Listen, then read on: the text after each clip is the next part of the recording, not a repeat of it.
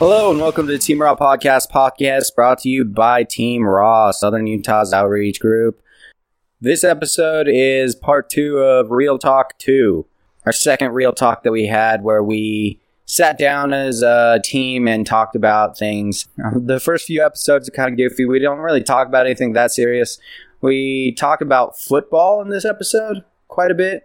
It's interesting to see who people like and why they like them. It's entertaining. Anyway, Real Talk 2, Part 2. These are confusing titles. I should really adjust them. Okay, we were also talking... we were talking about football teams earlier. So, we were talking about our favorite football team. Shan, I want you to justify... Give me your favorite football team and justify why they're your favorite. Okay, so everybody knows that I'm a 49ers fan. Yes, we do. I inherited my love of the 49ers from my dad, who taught me everything. I mean, it all started with Joe Montana, number 16, Joe. And it's just a legacy. I love the 49ers. Faithful, huh?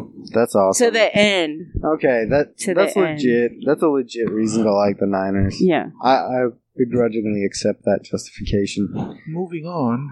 It's okay. There is a Cowboys fan. Yeah. And they were really good back in the 90s, early 90s, or 80s. What? Cowboys? He says forever. Yeah. They had Emmett. Back in the 90s. Yeah. Emmett Smith. Right. It was early 90s. Aikman. Right? Troy Aikman? Troy Aikman. Well, to make a case in point, if you had a line like that, anybody, you could put a monkey behind there and they would run like that. Yeah. I said the same thing about the Patriots. Like system-wise? Huh? Oh. Is it because of the system? Because they're so well. Like, they have such a good offensive line. Yeah. When Tom Brady can literally take the snap and turn his back to the offensive line and throw his hand up in the air. Like, he could have also, set out a kitchen table, made a sandwich, and then threw his touchdown pass. Yeah. They're actually a high-rep team, too. That's all they do during practice. Rep-wise? Like, they continually practice the same thing? The Pats? Yeah. They're the best coach team in the NFL, even though I hate them.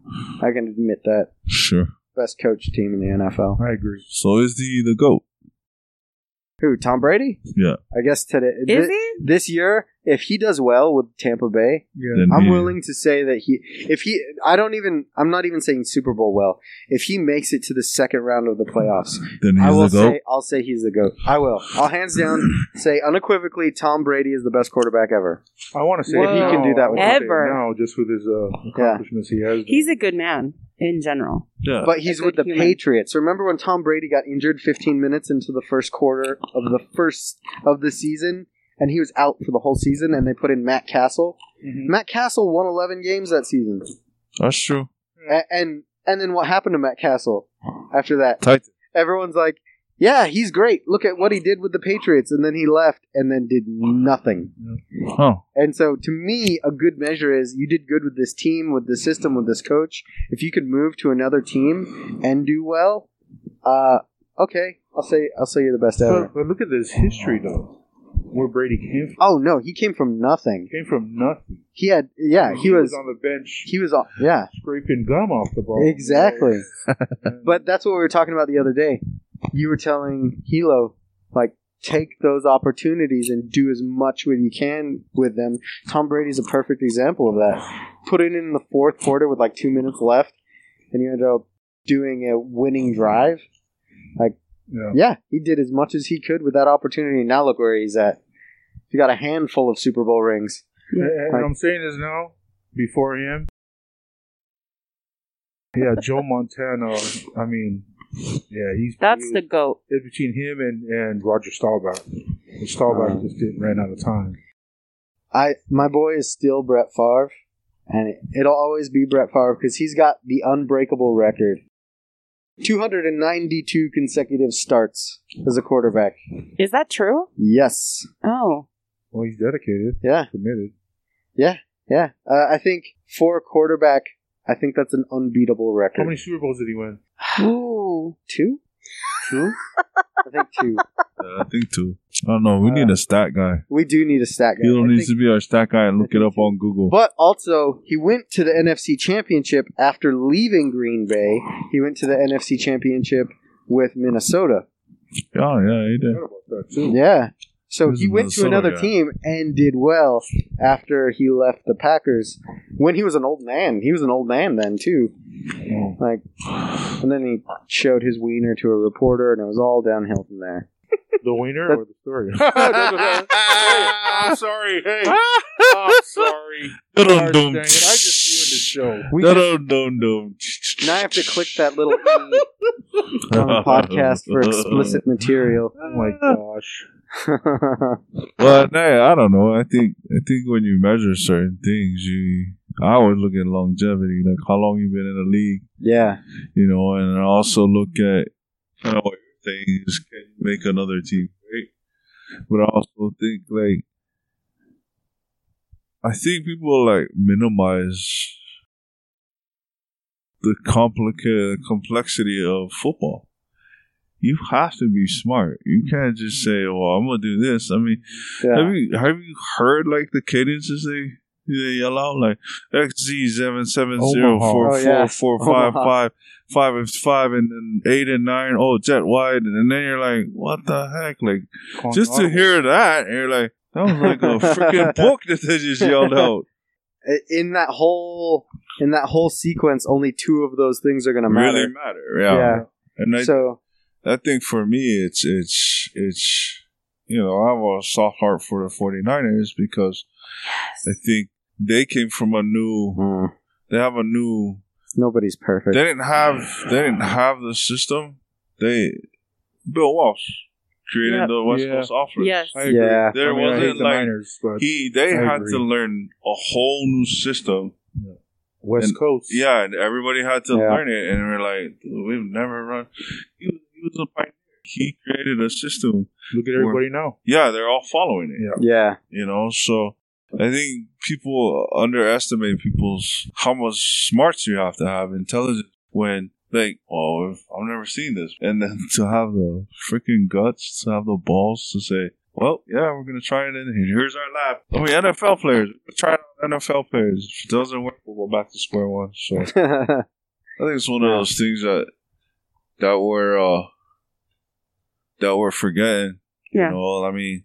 That to me is if you got to take on some ingenuity, I think that's one thing you got to take into consideration, and then with the Cowboys, you got to take into consideration some of the longevity they had in the era that they had. Fools were knocking literally. You watch that. You watch Landry. Landry. You watch Jack Tatum. Oh, yeah. That one, he punched the guy. Yeah. It wasn't a tackle. It was I'm going to just punch this guy and see if I can knock him out. Yeah, it's tough to compare quarterbacks and offense now to back in the 90s, the 80s, the 70s. Yeah. Because in the last 20 years, they've come out with so many different rules to protect running backs, to protect quarterbacks, to protect wide receivers. Prime time? He said it the best. And sorry, kids. He goes, we live in an era where it's pussified. It kind of is. And he was like, it's pussification. He was asking, they were asking him about, what do you think about this guy in the Hall of Fame? And he goes, the guy's a wuss. Yeah. If he were to play in the era we were playing, where you could punch fools, kick them, spit Yeah. Oh, yeah. he would never survive. What was it? The 77 Raiders that was famous for knocking people out? Yeah. Tatum. Yeah. He was The Raiders punching are crazy. They were- Even their fans are crazy. They were brutal, but they were just such a... So I think it's hard to compare, if you're going to look at greatness, did you play in an era where, I've heard, Bronco Nagorski, Chuck Bednarik, these fools brought brass knuckles and punched fools. Yeah. Punched them, They wrapped him up at tape, though.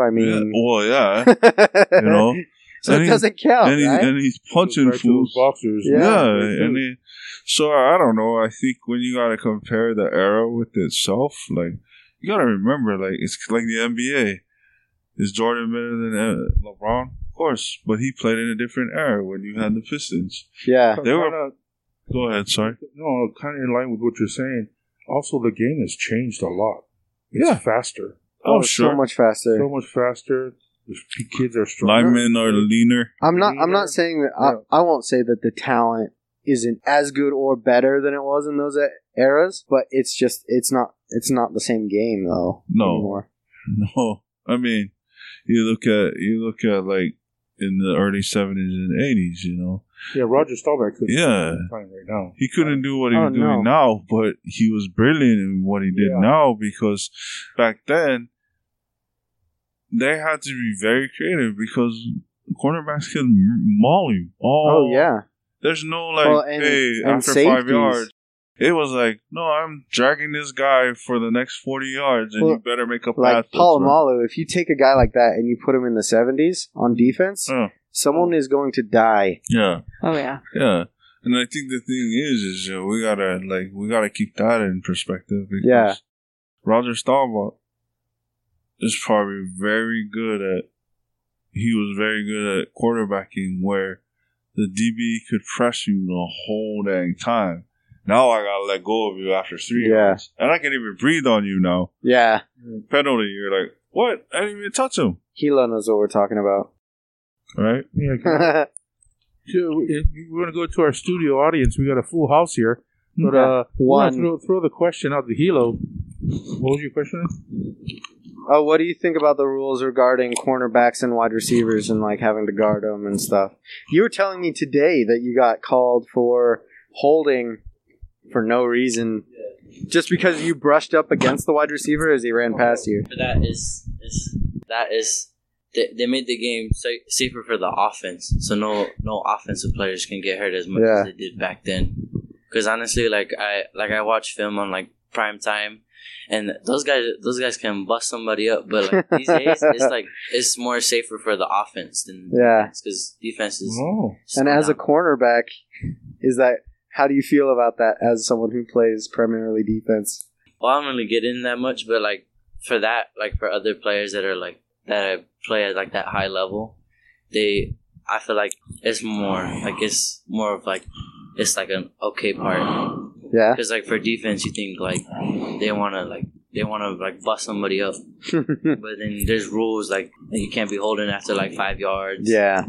Or you can't, or like just all the other stuff. Or they brought the kickoff closer so people won't return it. Yeah. Or nobody gets hurt from that. Yeah. But I mean, if someone were to pay me, I don't know, $15 million to get trucked by someone, I think I would let them. Even if I can't remember the alphabet after a year or two, I would be like, well... You're set for life. I'm good. You use the money to relearn the alphabet. Yeah. At least my kids will be sitting pretty.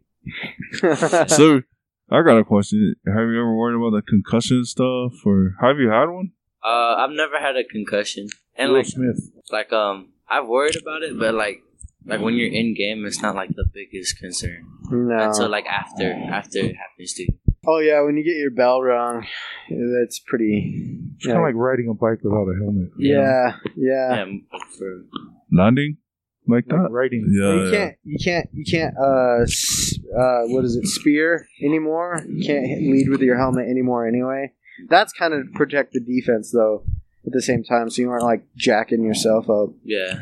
We've got a lot of rugby holds now that they're doing. Mm-hmm. Yeah, it's teaching hawk and roll. Yeah. What's interesting about rugby is they've done studies showing even though rugby has no pads, except for like the leather helmets that they had in like the 1950s in the NFL, they have fewer injuries in rugby than they do in the NFL. Yeah, and it's because the people are being careful when they tackle. They're just trying to get the guy to the ground. They aren't laying hits on people because they can get hurt too. Oh, they are laying hits. Oh, well, they're like sacrificing their body, you know? Oh, they're sacrificing their body. I think so too. Yeah, exactly. When you put more rugby pads, just doesn't use their head. And it's a bigger target too. Yeah. Like they did that sports science with Ray Lewis, and they had him hit a dummy. Oh yeah, that was coming across, and they're like, the impact from his tackle was equivalent to a 35-mile-an-hour car accident. Yeah, I think I agree with Sean. I think having that helmet, but also the bravado, no water weakness. I mean, and I think people are getting better with it, but I think there's still some residual part of the old guard where, suck it up, and let's, for me, like thinking about like the toughness of the game. That's kind of your badge of courage. That's kind of what makes you a player, is that you can toughen up and fight through certain stuff. But I think the important thing for anybody to realize when they're young, man, I mean, you got to take care of you. And knowing if you need water, that's not a weakness. It's my body survives on water. Exactly. The stuff that they told you when you were kids, like when I was a kid growing up playing football, they're like, you need water because you're weak. I'm like, no, I need water because I'm a human being and I'm 80% water. Yeah. like nowadays it's different though, right? They make sure you guys stay hydrated and stuff. They make sure we're hydrated. Yeah, because now, yeah. So coaching back in our era was basically witchcraft. Like they were just like trying to kill you, and if you survived, then you were ready for the game. It's like the crucible that the Spartans would put kids through. I can't even start with my days playing football. The smell of Benson the Hedges was common on the field. Our coach had a cigarette on one hand and a whistle on the other one. Do it again. That's funny. Smoke is coming out the top of the whistle. Yeah. Different times, though, right? Most definitely. Yeah. But it's good, though, that we've made... I think it's good that we're keeping kids safer, so we aren't having so many kids that are, like, my age, and their knees are gone, and their ankles are trashed, and, they're on their third surgery. That comes later in life. Yeah, that comes... I don't know. It feels... I probably need a surgery on my knee and my shoulder, but... I'm poor, so. Talking about going out to deep ocean. No, I can live without that stuff. I don't like having. I've only had 2 surgeries. Both of them were for tumors. In that case, you kind of have to do it. Like, more question to you. What's one thing you love about Team Raw? Just to make sure you gloat and brag. I'll pay you later. Yay. Just the vibe from everyone. It's like I have a good time every time I come here. Like right after practice, I like coming here and just hanging out with everybody, and then like everyone helps each other out with like on their like what we're doing this summer is like the album. Everyone helps each other with their rhymes and stuff. Make sure everything's on lock. So yeah. You participated in that pretty heavily. Like you're like the mascot of this place. You're always here. Hilo. Your name's up on the board. Yeah, he'll be tagging all over the place. He's tagging the beach house. He's bombing. Hilo's a good kid, though. I enjoy having Hilo around for sure. Alrighty, that was Real Talk 2, Part 2. Very confusing. These titles are sounding more and more like action movies from the 80s. Anyway, hope you enjoyed that episode. There'll be one more episode, I believe, from this Real Talk session, possibly 2 more. It just depends on how everything comes out in editing. Anyway, I will talk to you guys later. Peace out.